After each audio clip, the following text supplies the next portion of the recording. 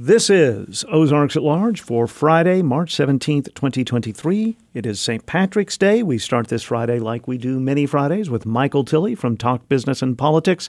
Michael, how are you? I'm doing well. I'm ready for a little bit warmer weather. I'm not a crazy person like you who likes the August heat, but just a little bit warmer would be nice.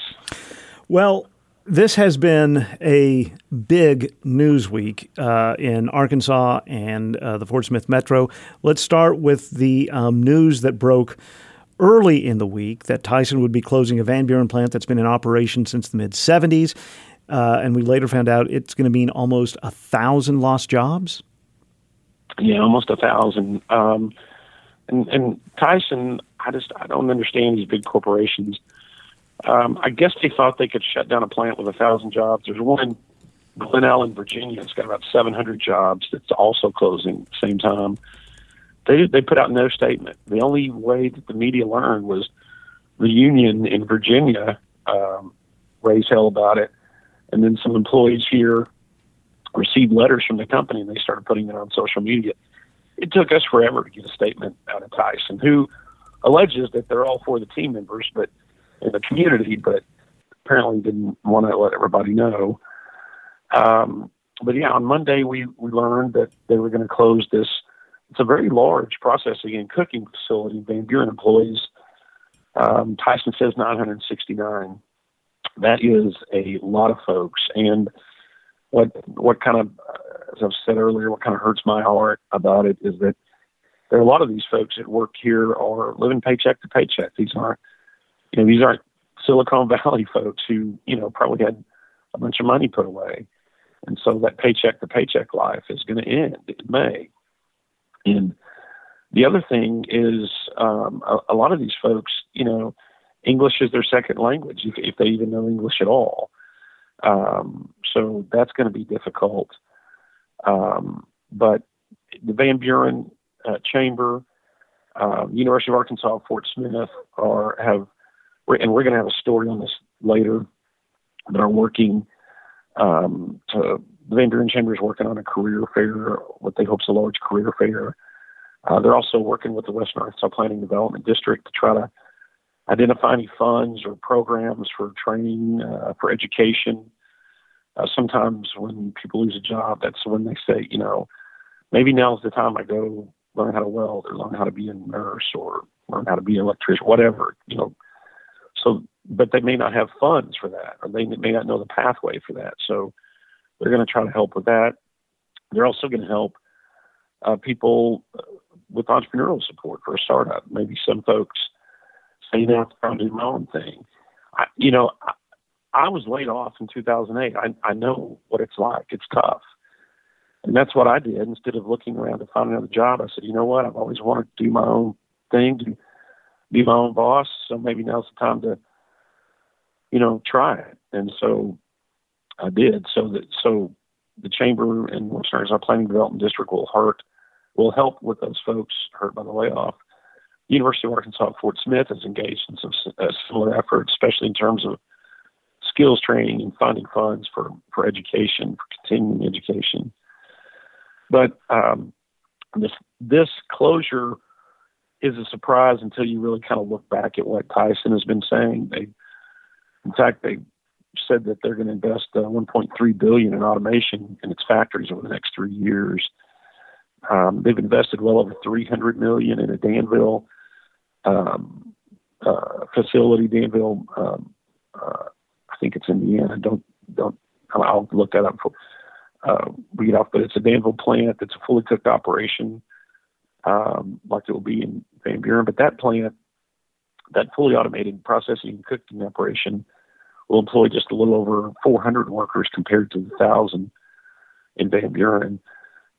They also have a much larger, or another large facility in Humboldt, Tennessee. It's a $425 million complex and cooking plant. Now that plant has about 1,500 workers. It's a huge facility. So Tyson is just moving toward more automation, newer plants. This Tyson plant in Van Buren I think it was opened in 1975, so it's an older structure.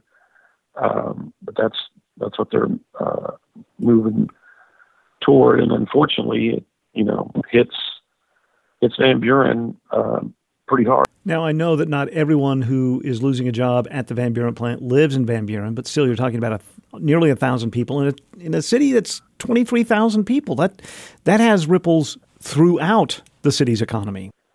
Yeah, and it's in a metro where you have about 115 to 120,000, depending on the month, that are employed according to federal stats. So that becomes a significant percentage in terms of overall workforce and the number of employed. Yeah, so it's going to hurt. All right. Also this week, another big story.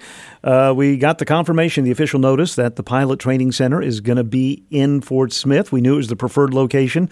The last hurdles were cleared, and this week it was made official. Yeah, this is a big deal. It's kind of rare to have two big deals like this on the opposite ends of the spectrum in the same week. But this pilot training center, it's part of the government's, part of the military's foreign military sales program. When they sell these advanced, like this F-35's advanced fifth generation fighter to these other countries, well, those they need a place for their pilots to learn how to fly them. And so this is consolidating, this action by the military is consolidating a lot of those training centers into one center. It was announced back in June of 2021 that Fort Smith was picked, and a base in Selfridge, Michigan was second, was just north of Detroit. So we've always kind of, for the last 2 years, almost 2 years, been hoping that it's coming here. But when it comes to these, the Fort Smith area, when it comes to the F-16s and the A-10s and military basing decisions, we've all been burnt before. So we didn't want to count these chickens, so to speak, before they hatched. But so this week on Wednesday, the final decision came down, and it's going to come to Fort Smith. It's going to be a huge economic impact. They kind of dialed back their economic impact projections from between $500 million and $1 billion. And I think that's probably reasonable, somewhere in between. But you're talking about bringing around 900 folks. That includes military dependents. Some of the more optimistic that I've talked to believe that the base will be home to more folks than that once it kind of gets up and going, more training begins to take place. But some of the first planes we're going to see, I know we talked a lot about this, is going to support Singapore Republic Air Force, or the Republic of Singapore Air Force, I should say. But the first planes coming in are from Poland, F-35 planes from Poland.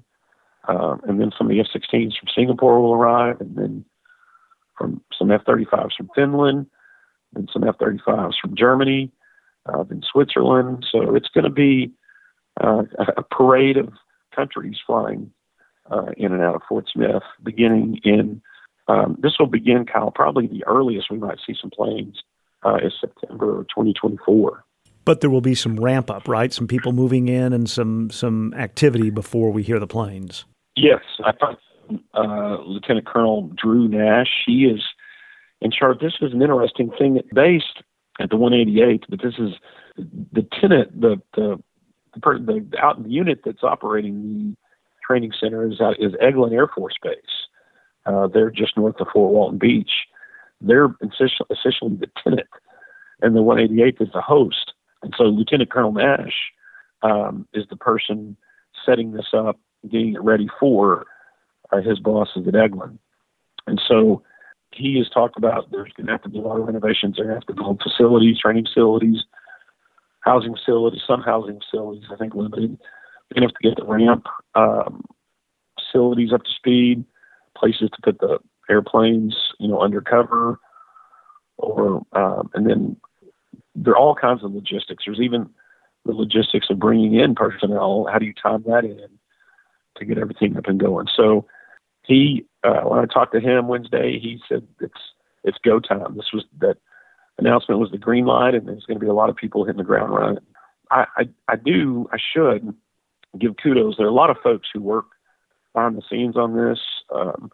Congressman Womack in his office, Tim Allen, head of the Fort Smith Regional Chamber of Commerce, were a couple of the folks that I know. And I know I'm missing some folks, and I apologize to those, but those are folks that I know truly were busting it hard behind the scenes. And for such a big project, Kyle, the leaks were very few. I'm impressed with how tight everyone kept the project, even after it became more likely that the base would be in Fort Smith. And because this is a big deal for the Fort Smith metro area.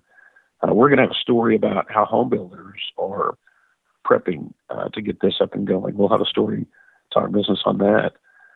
But I've been watching Fort Smith Metro since the early 90s, and there have been really three big, I probably can't say what I call it on the air, but three really big, oh wow, economic development news that I've watched. It's this.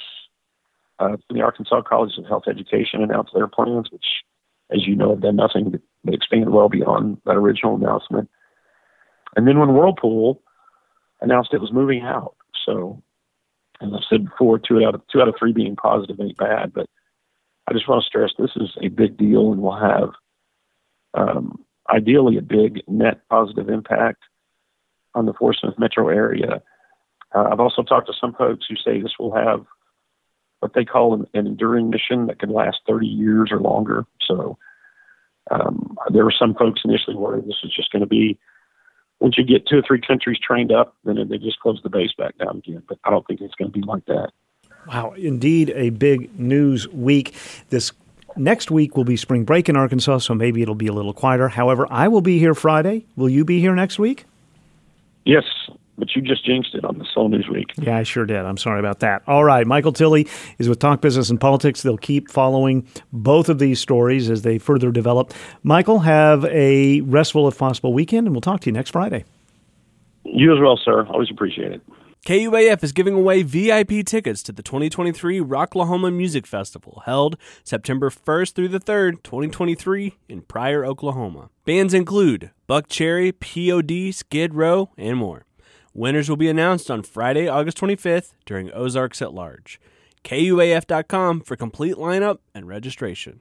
KUAF is supported by Hendrix College, offering engaged learning by linking classrooms to the world and developing career skills throughout its curriculum. Hendrix graduates pursue medical, law, and other advanced degrees, preparing students to lead lives of accomplishment. Hendrix.edu/connect for more. Ahead this hour, whether next week's spring break across Arkansas affects you or not, Becca Martin Brown, the features editor with the Northwest Arkansas Democrat Gazette, offers us a day-by-day schedule for enjoying the week. And a conversation with Sylvia Rodriguez Vega about her book, Drawing Deportation, Art and Resistance Among Immigrant Children. Specifically thinking about what we expect and think of children, we want to protect them, and that is so important. And at the same time, we don't have hard conversations with them about racism, detention, tough subjects. That conversation later today on Ozarks at Large. On the latest episode of Undisciplined, we explore the black diaspora through the lens of rice. Jamaica is a British classist society, and food is one of the ways in which class is expressed. So if you didn't have rice, something was happening to you. The third installment of our Undisciplined Live series is in the podcast feed now. Listen for free wherever you listen to podcasts. This is a St. Patrick's Day edition of Ozarks at Large. I'm Kyle Kellums. I'm Matthew Moore. This week, the Lincoln School District in western Washington County became the latest Arkansas district to adopt a 4-day school week. The move comes after a bill from a previous Arkansas legislative session allowed districts to have more leeway to establish 4-day weeks or year-round schedules. New research by a University of Arkansas PhD student in the University of Arkansas Department of Education Reform Office for Education Policy, Kate Barnes, suggests many of the districts approving the changes are doing so for a similar reason. By far, the main reason why these districts chose to adopt these calendars was to recruit and retain teachers. The districts had a really difficult time with open positions.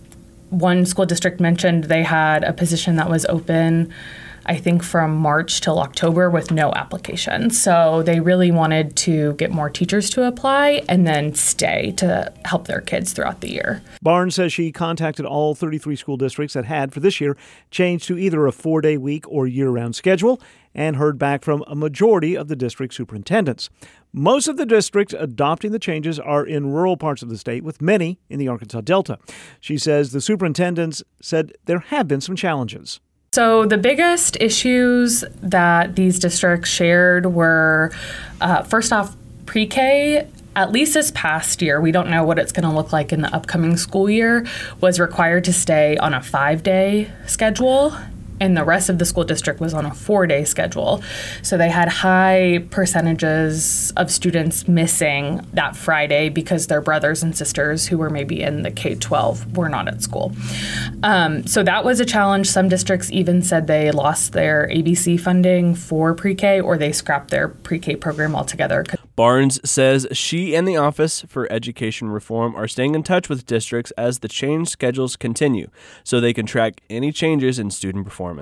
We'll have a much longer conversation with Kate Barnes about the research on an edition of Ozarks at Large later this month. Pea Ridge National Military Park will conduct prescribed fire operations starting Monday, subject to weather conditions meeting prescriptions.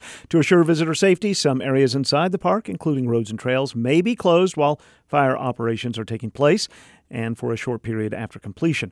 A press release from the park says fire managers are making every effort to minimize smoke impacts to surrounding communities, though smoke-sensitive individuals may want to avoid outside activities on the day or days of the operation. If you'd like more information on whether prescribed fire operations will occur on any given day, you can call the park's visitor center at 451-8122. An ordinance to amend Fayetteville City Code to better control the spread of graffiti vandalism on private property, proposed late last year by City Council member Teresa Turk, continues to progress. So I'm an avid bike rider of the Greenway and some of our other beautiful city trails, and the more I bike, the more I see more and more graffiti, and it's actually spreading. It's not just down there at the old train station, which that is a horrible mess, but it's all over the place. So, and much of it is obscene. So if you go around behind some of those places right there on MLK, right next to the bike trail, you'll see graffiti all over the electrical boxes. You'll see it all over fences, and it is proliferating. Fayetteville City Code prohibits graffiti on any public or private property, a law enforced by city police. Those found guilty of such acts face a $500 fine and or 3 months in jail. Nuisance graffiti on city property is removed or painted over by city workers. Turk's amended ordinance would allow private property owners, leaseholders, and tenants to consent to having graffiti removed by city staff as well. The ordinance is much, much simpler than what I originally proposed.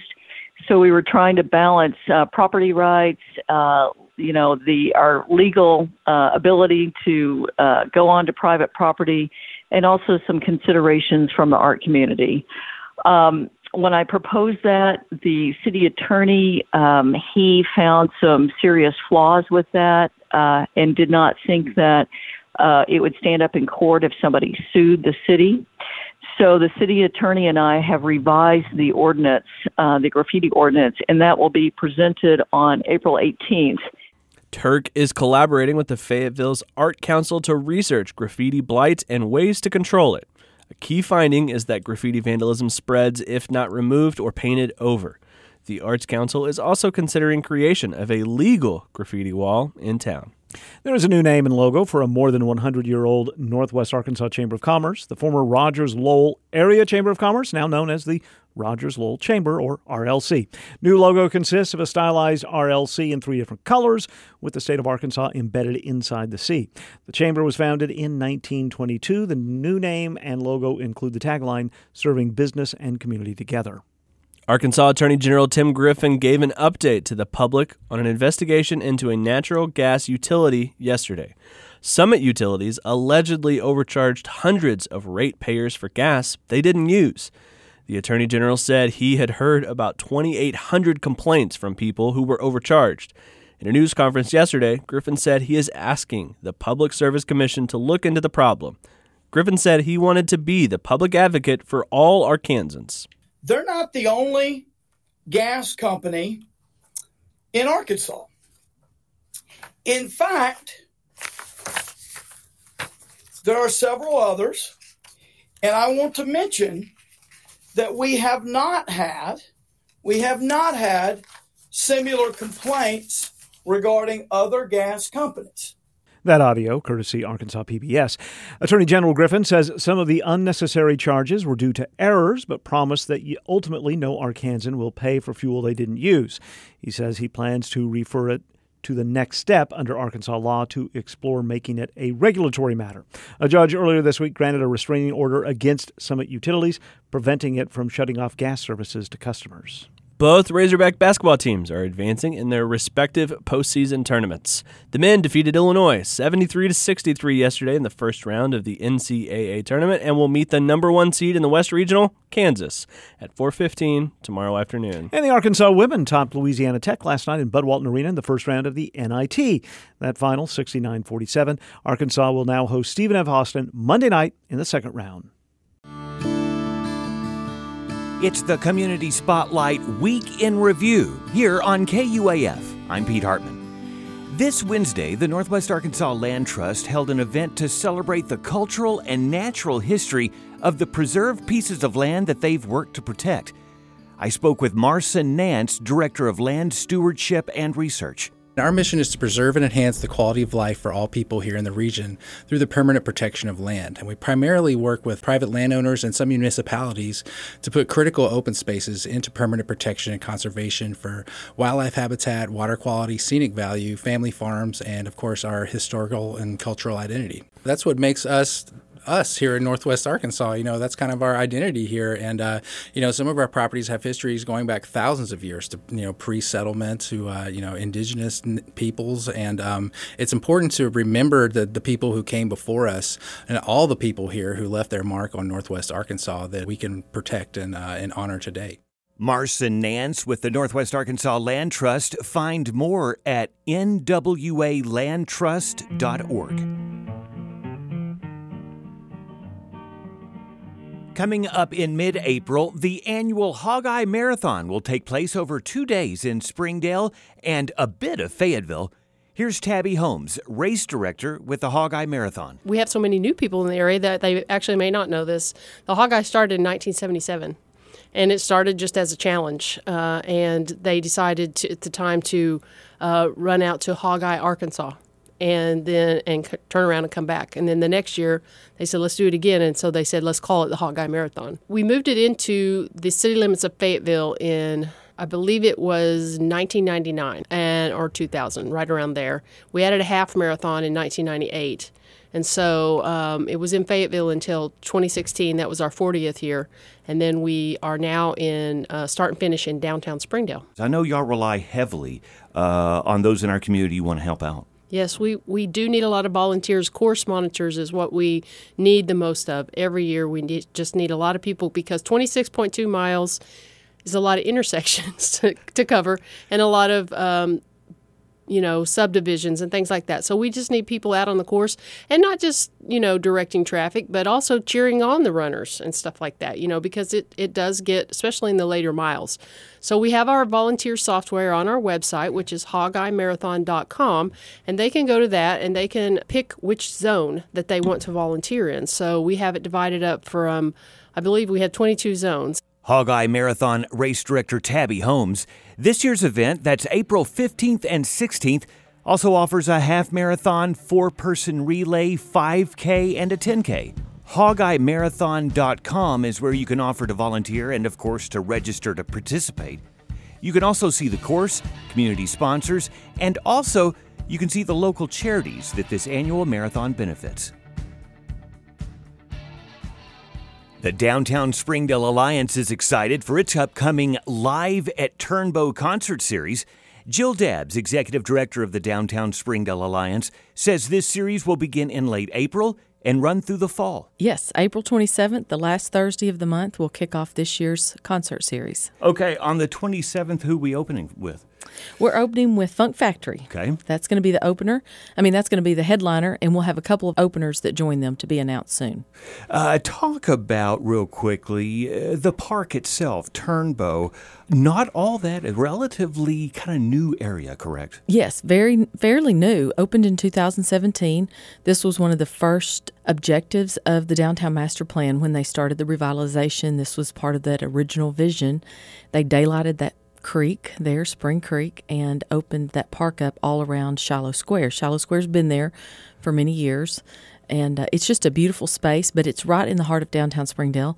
You have to park and walk down into it because it sits at a lower elevation than the street does, which creates this really great theater in the round sort of for the Live at Turnbow series. All right, so that begins April 27th. Any registration or anything like that? Just come out, right? Just come out. Just show up. Bring your lawn chairs. Bring a blanket. Enjoy the evening. You can grab a bite to eat up and down Emma or in the park. There's a few restaurants, and you might be surprised. There's some new restaurants when you come downtown you might find. A lot of our businesses are staying open that evening as late as 8 o'clock. We're super excited about that. A few of our retail stores, Milk and Sugar and 12 Petal Junction, are two of them that are staying open late. It's just going to be, it's a fun night to grab your kids, grab your dog, whatever. Come on down. So that's the last Thursday of each month beginning in April. For more, downtownspringdale.org. There's a page dedicated to the Live at Turnbow series. There's a lot of concert series, art installations, and outdoor activities being planned as the temperatures continue to climb out from winter, and you can be sure you'll hear all about them on the Community Spotlight, heard weekdays during Morning Edition and right here on Ozarks at Large. I'm Pete Hartman. You can contact me at pete@kuaf.com, and you can hear additional segments of the Community Spotlight at our website, kuaf.com. Just look to the right of the screen. Hope you have a great weekend, and remember, your voice matters.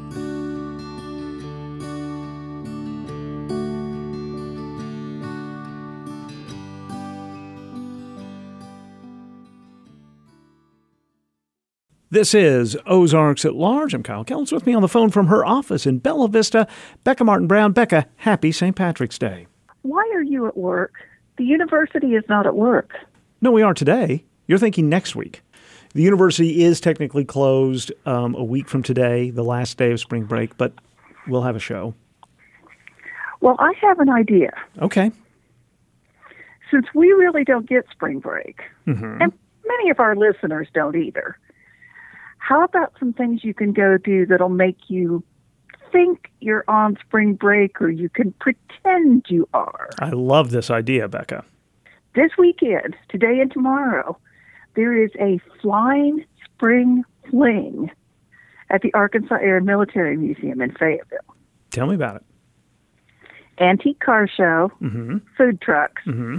C-130 flight deck tours, and half-price museum admission. That's cool. 8 to 5, today and tomorrow. They were supposed to have a Warbird weekend this weekend, and something went wrong, and so that'll happen in May. So this is the fill-in. Yeah, the nor'easter happened. Flying was not going to be a possibility. Okay, your tiny little theatrical spring break, Mm-hmm. or time travel spring break, is 2 short radio plays together under the title Death on the Line. Death? D-E-A-T-H? Yes. Oh, okay. They both center around phones, like the kind you hang up. Uh-huh. These are presented by Northwest Arkansas Audio Theater. They happen tonight at 7 o'clock at First Presbyterian Church in Springdale, 2 o'clock tomorrow at the Fayetteville Public Library, and 2 o'clock Sunday at the Medium at 214 South Main Street in Springdale. Plenty of chances to do it. I like it. The one at the library is free. The others are $5 to $10. Okay. Still inexpensive. $5 for kids. Yeah. Or you can time travel and buy stuff, which is one of my favorite things. There's a new event at the Rogers Convention Center tomorrow called the Time Travelers Vintage Expo. Antique stuff, repurposed stuff, cool stuff, like 80 or 90 vendors. 10 to 6 tomorrow at the Rogers Convention Center, $10 to get in. And what you do after that is between you and your significant other. Sounds good. And you can go to the Museum of Native American History in Bentonville not only see a super cool museum for free, but you can dig for modern-made arrowheads out by their teepee. Is this like an Easter egg hunt? Like they will put some in there and there are some? Yeah. Okay. And they are open 11 to 5 Tuesday through Saturday. It's all free. People don't realize what an amazing collection lives there. Terra Studios, another of Northwest Arkansas's unsung cool places, is having a spring break palooza all next week with arts and crafts classes and live music the 22nd through the 26th. And you can go to their website at usingart.com and find out all about it. There's pinch pot classes and clay bluebird classes and music every afternoon. And you can go on spring break. Crystal Bridges has spring break specials starting Sunday, most of which are kind of tied to Diego Rivera's America, the new exhibit. And it all starts with a Pintura festival from 11 to 4 on Saturday. And again, what's the magic word? Free. All free. And then next Saturday, the 25th, to wrap up your spring break, 8:45 in the morning, the Bella Vista Historical Museum is hosting a driving tour of Bella Vista. Bella Vista's got a lot of cool history. It does. Cool a lot this time. But it does. It has a lot of cool history that people don't know. This is how you can find out. Tickets are $15 to $25. I do a driving tour every time I go to Bella Vista, and I'm doing an interview that is not on, the main road, because there are no straight roads in Bella Vista. No. You just wind around, and you're convinced that you're either in Missouri or Oklahoma because you've been driving for 45 minutes, and it turns out you're a block away from Dairy Queen. It's a remarkable thing. But it's also beautiful. Oh, yes, absolutely.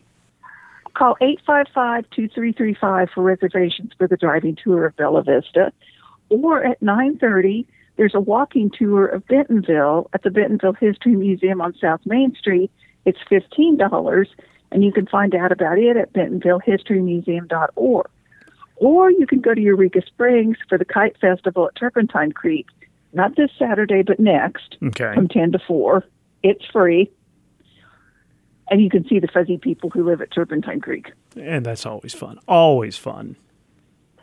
And next Saturday evening, the King Opera House series, they're having a performing arts series this year, opens with Beatlemania 64. Which seems pretty self-explanatory. It does. It starts at 7 o'clock. Tickets start at $25. And you can find out more at kingoperahouse.com. If you've never been to the King Opera House, it is, I'm going to say it again, super cool. Like the auditorium in Eureka Springs. Yeah. Historic. So here's a bunch of things, and we didn't spend hardly any money. My kind of spring break. Becca Martin Brown is the features editor of the Northwest Arkansas Democrat Gazette. Becca, as always, thank you very much. Walton Arts Center's 10x10 Arts Series presents La Dama, Thursday, March 30th at 7 p.m. La Dama brings together 4 Latin American women who blend traditional music from Venezuela, Brazil, and Colombia with elements of soul, R&B, and pop, performed in Spanish, English, and Portuguese.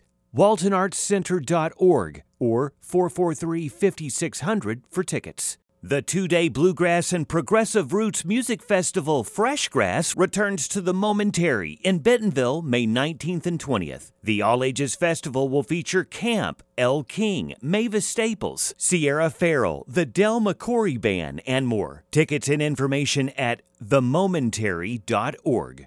The new book, Drawing Deportation, Art and Resistance Among Immigrant Children, features artwork created by immigrant children as young as 6 regarding their concerns, experiences, and fears about deportation or being separated from their families. Sylvia Rodriguez-Vega spent 10 years working with children in Arizona and California. Last month, Sylvia Rodriguez-Vega talked with me via Zoom about her book and the images depicted in children's art, including former Maricopa County Sheriff Joe Aparo, who became the face of anti-immigrant policies.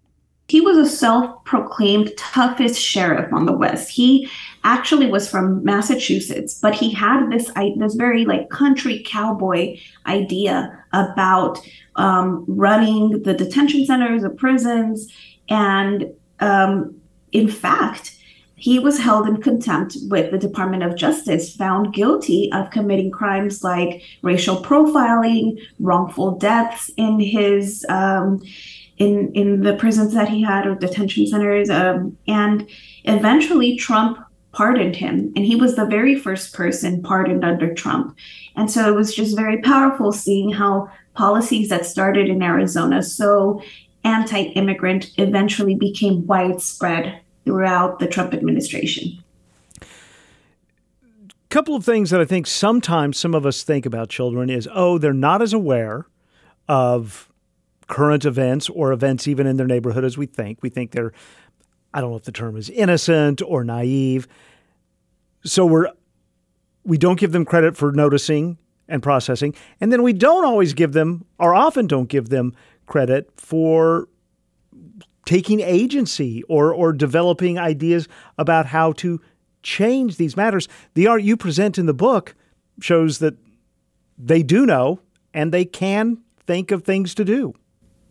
Yeah, you're so right, Kyle. I mean, specifically thinking about what we expect and think of children, we want to protect them, and that is so important.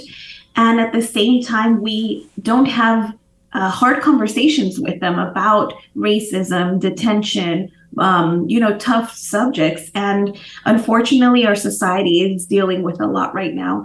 And what I found is that children are very much paying attention. They listen to what parents are talking about. They watch the news often with parents.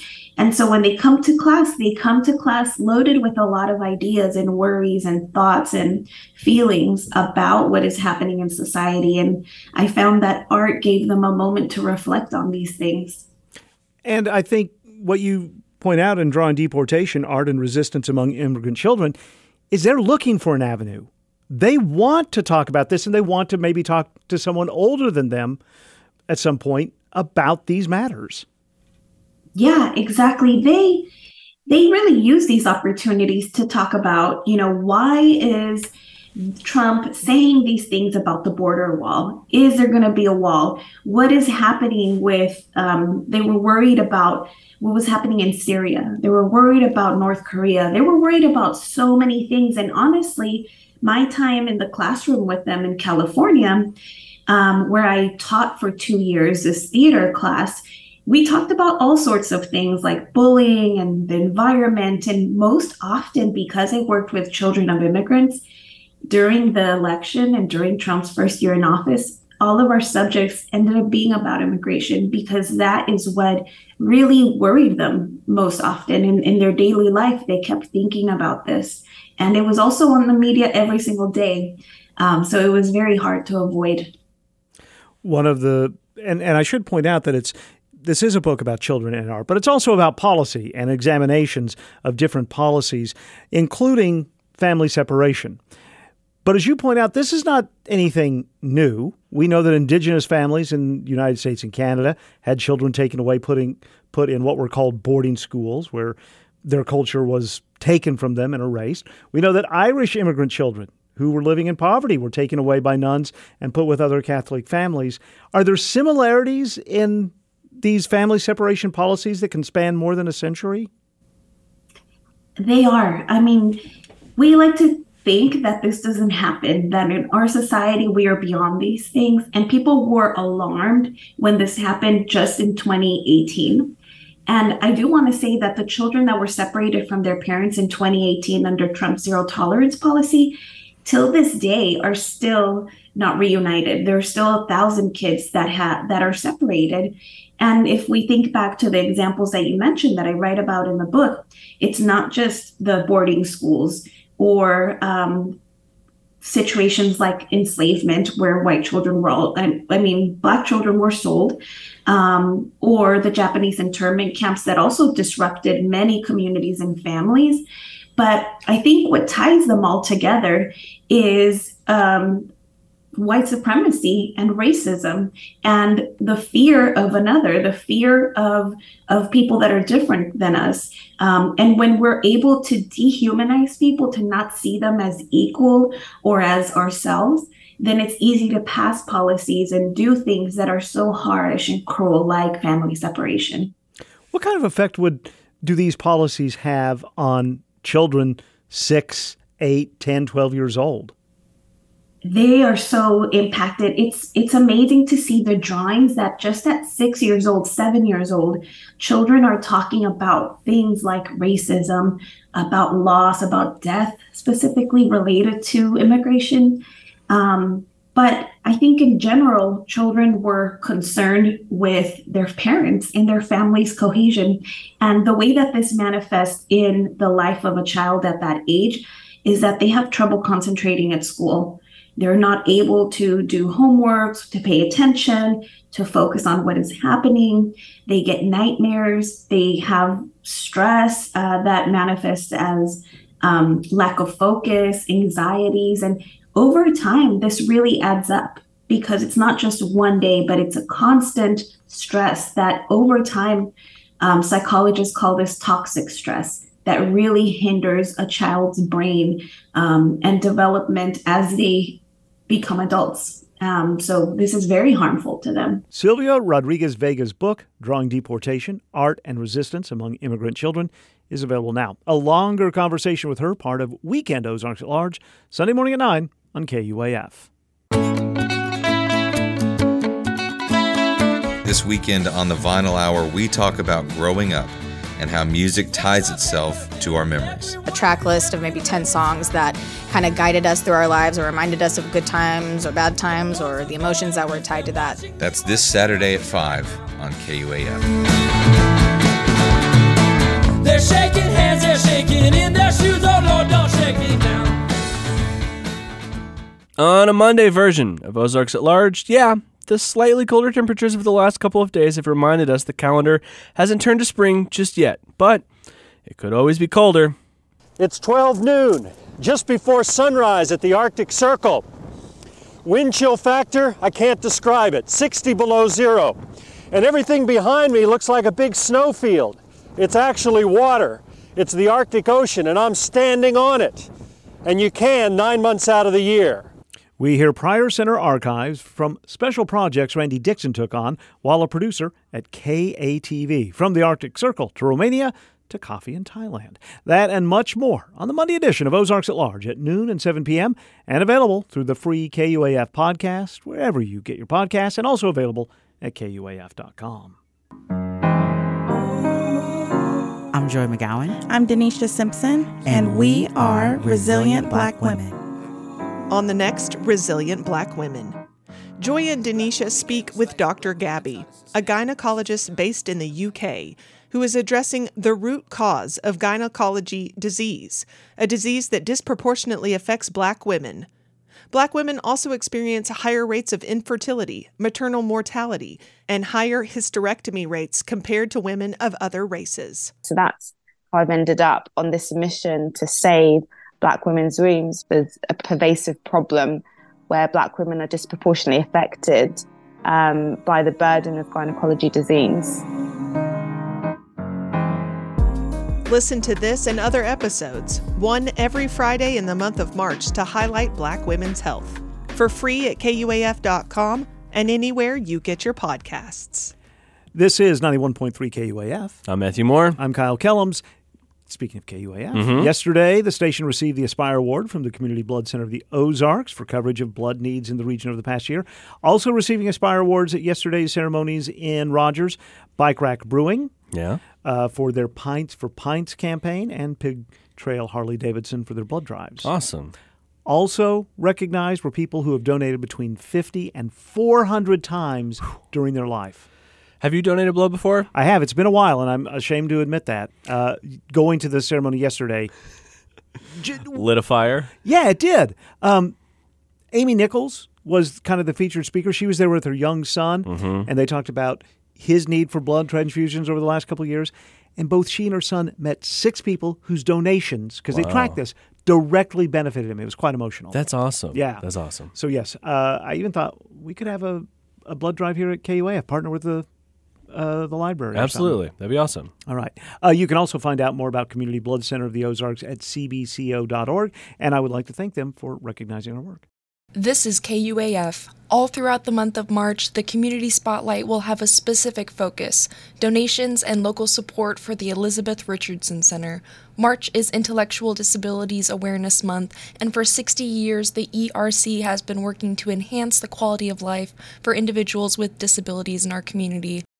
Inflation and just everything, those costs are also passed on to nonprofits, and we just really need some extra help. This nonprofit offers both children and adult services, life skills, employment services, and even residential options for certain individuals. They're looking to bust the box with a donation drive all this month.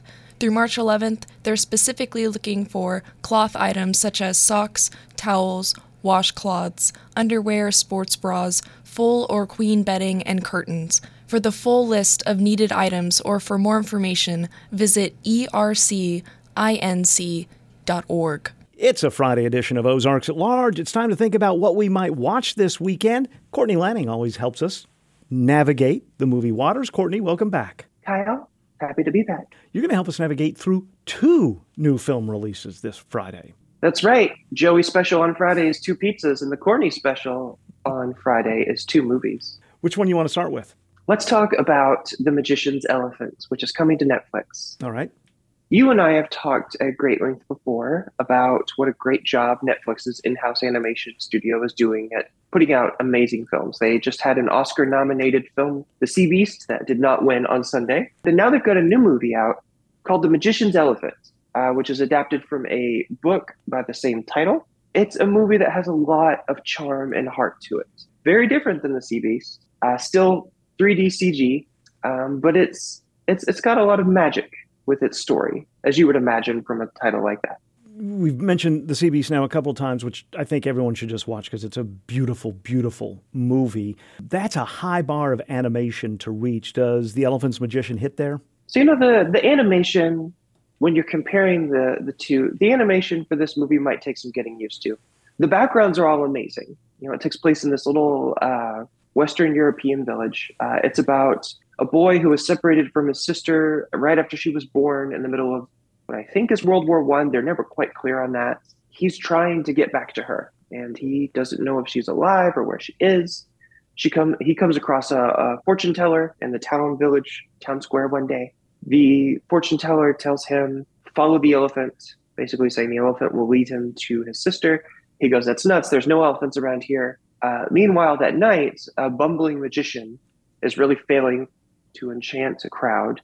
And for one last grand trick, he summons an elephant that literally falls out of the sky and lands on the stage. Causes a huge buzz in the town. When the kid hears the news, he goes, this is it. This is the sign. This elephant's going to lead me to my sister. He goes and he asks for the elephant's freedom. The king says, I'll give you the elephant if you perform 3 impossible tasks in front of the entire village. Like I said, it's got a lot of charm and heart to it. All ages can watch this? Family together? Absolutely. Family together. I'm guessing the second film we're talking about, Boston Strangler, is not a family together film. I would not call this a family film by any stretch, Kyle. No. There was an earlier version of the Boston Strangler, which kind of centered on the criminal, played by Tony Curtis.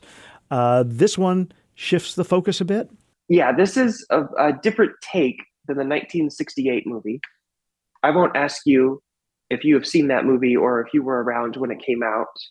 I was, but I have. So there. You didn't ask, but I told. But this new one is coming to Hulu, and it takes it more of a different focus, honing in on the 2 reporters based on actual people who worked in Boston at a newspaper who investigated the Boston Strangler. And for those who are unfamiliar, back in the 1960s, I think from 1963 to 65, 13 women who lived alone were murdered across Boston. And the perpetrator came to be known as the Boston Strangler. A man confessed to the killings, but there's always been a little bit of lingering doubt. DNA evidence connected him to the last one, but there's always questions about whether there were multiple killers or or what have you, because the confession, and you could see it in this movie, the confession, leaves some questions. Keira Knightley makes a decent reporter in this movie. She is the main character who is investigating and learning the ropes of crime reporting while she chases down everything she can about the Strangler. But this movie is definitely not Spotlight, and it's not The Paper. So as far as newspaper stories go, it's serviceable, and it gets going with a really strong start. I'm glad you brought up Spotlight, because when you think Boston newspaper movie, you go to that movie, which investigated, sexual abuse inside the Catholic Church, which was, I think, along with All the President's Men, my favorite movie about reporting that's ever been made, because it showed the drudgery, it showed, the effort that's taken to do investigative reporting. This one with Keira Knightley. So Keira Knightley's British, right? She is, and thank goodness they don't ask her to attempt a Boston accent. I made a note to my wife as I was watching this movie. I said, it's kind of funny. The only people with Boston accents in this movie are men. You don't hear any of the women in the movie really give that Boston accent that we traditionally think of. But she doesn't sound British in the movie. All right. So would you call this a thriller? I mean, how does it work? I think crime thriller is probably a pretty apt description for it. I think my problem with the movie is while it does have a good, strong first half, it starts to unravel towards the end. The pacing and the narrative become a bit muddled. It tries to juggle too many balls with its story. And it kind of seems, as we get closer and closer to the end, that it wants to ditch the newspaper aspect of its story to become more of like a true crime documentary. It just gets lost in the weeds a bit. It's kind of a weak ending. So overall, it's a mixed bag. All right. And that is going to be on Hulu beginning today. Yes. Magician's Elephant on Netflix. If we want to go out of our home and go to the theater, anything new? Yes. New superhero offering, as has become the norm. We have Shazam, Wrath of the Gods, or Fury of the Gods. There's a verb in there for violence that I'm mixing up. The gods are not happy. The gods are not happy, and Shazam is going to have to stop them. All right. That's in theaters. Reviews from Courtney in Friday's Arkansas Democrat Gazette. 2 this week. We're back to 1 next week? Yes. Next week I'll have a new thriller for you called The Tutor, which stars one of the kids from Stranger Things. Oh, is it Millie Bobby Brown? It is not. Okay. It is Will. Oh, well, okay. That's cool. Courtney, as always, thank you for your time. Kyle, thanks for having me.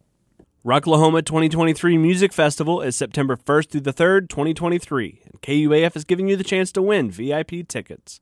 Held in Pryor, Oklahoma, bands include Asking Alexandria, Rob Zombie, Aaron Jones, and more. Winners will be announced on Friday, August 25th during Ozarks at Large. KUAF.com for complete lineup and registration. This is 91.3 KUAF, Fayetteville, Fort Smith, Bentonville, and Cannon Creek. Matthew produced today's program in the Bruce and Ann Applegate News Studio 2. Contributors today included Michael Tilley, Becca Martin-Brown, and Courtney Lanning. Jacqueline Froelich provided information and sound about the proposed graffiti resolution in Fayetteville. And we also had help today from the news staff at KUAR Radio in Little Rock. I'm Kyle Kellums. I'm Matthew Moore. Kyle, yesterday we saw the Arkansas Razorbacks beat the Illinois Fighting Illini. Yep. We also saw the 15-seed Princeton Tigers beat the Arizona Wildcats, the number 2 seed. Yep. Really fascinating stat I saw yesterday online. There were 4 15-over-2 upsets, which for those of you who don't follow basketball, that's a pretty big deal. That's a very wide spread. There were 4 15-over-2 upsets in the first 27 years of the 64-team bracket, and there have been 7 in the last 10 tournaments. The margin between the very best and the not very best is shrinking every year, right? Absolutely. A lot of parity, and it's fun to watch a team like Princeton win. Unless you're a fan of the number 2 team. I suppose that's true. Last year, the Arkansas women went in highly rated and got upset in the first round. It's not so fun when it's your team. That's true. That's true. My condolences to Arizona Wildcat fans. Yeah, Princeton Tigers. It's the only time Princeton will be the underdog in a situation. There you go. I'll be back Sunday morning at 9. We'll both be back here Monday at noon. Very good. I'm Matthew Moore. I'm Kyle Kellums.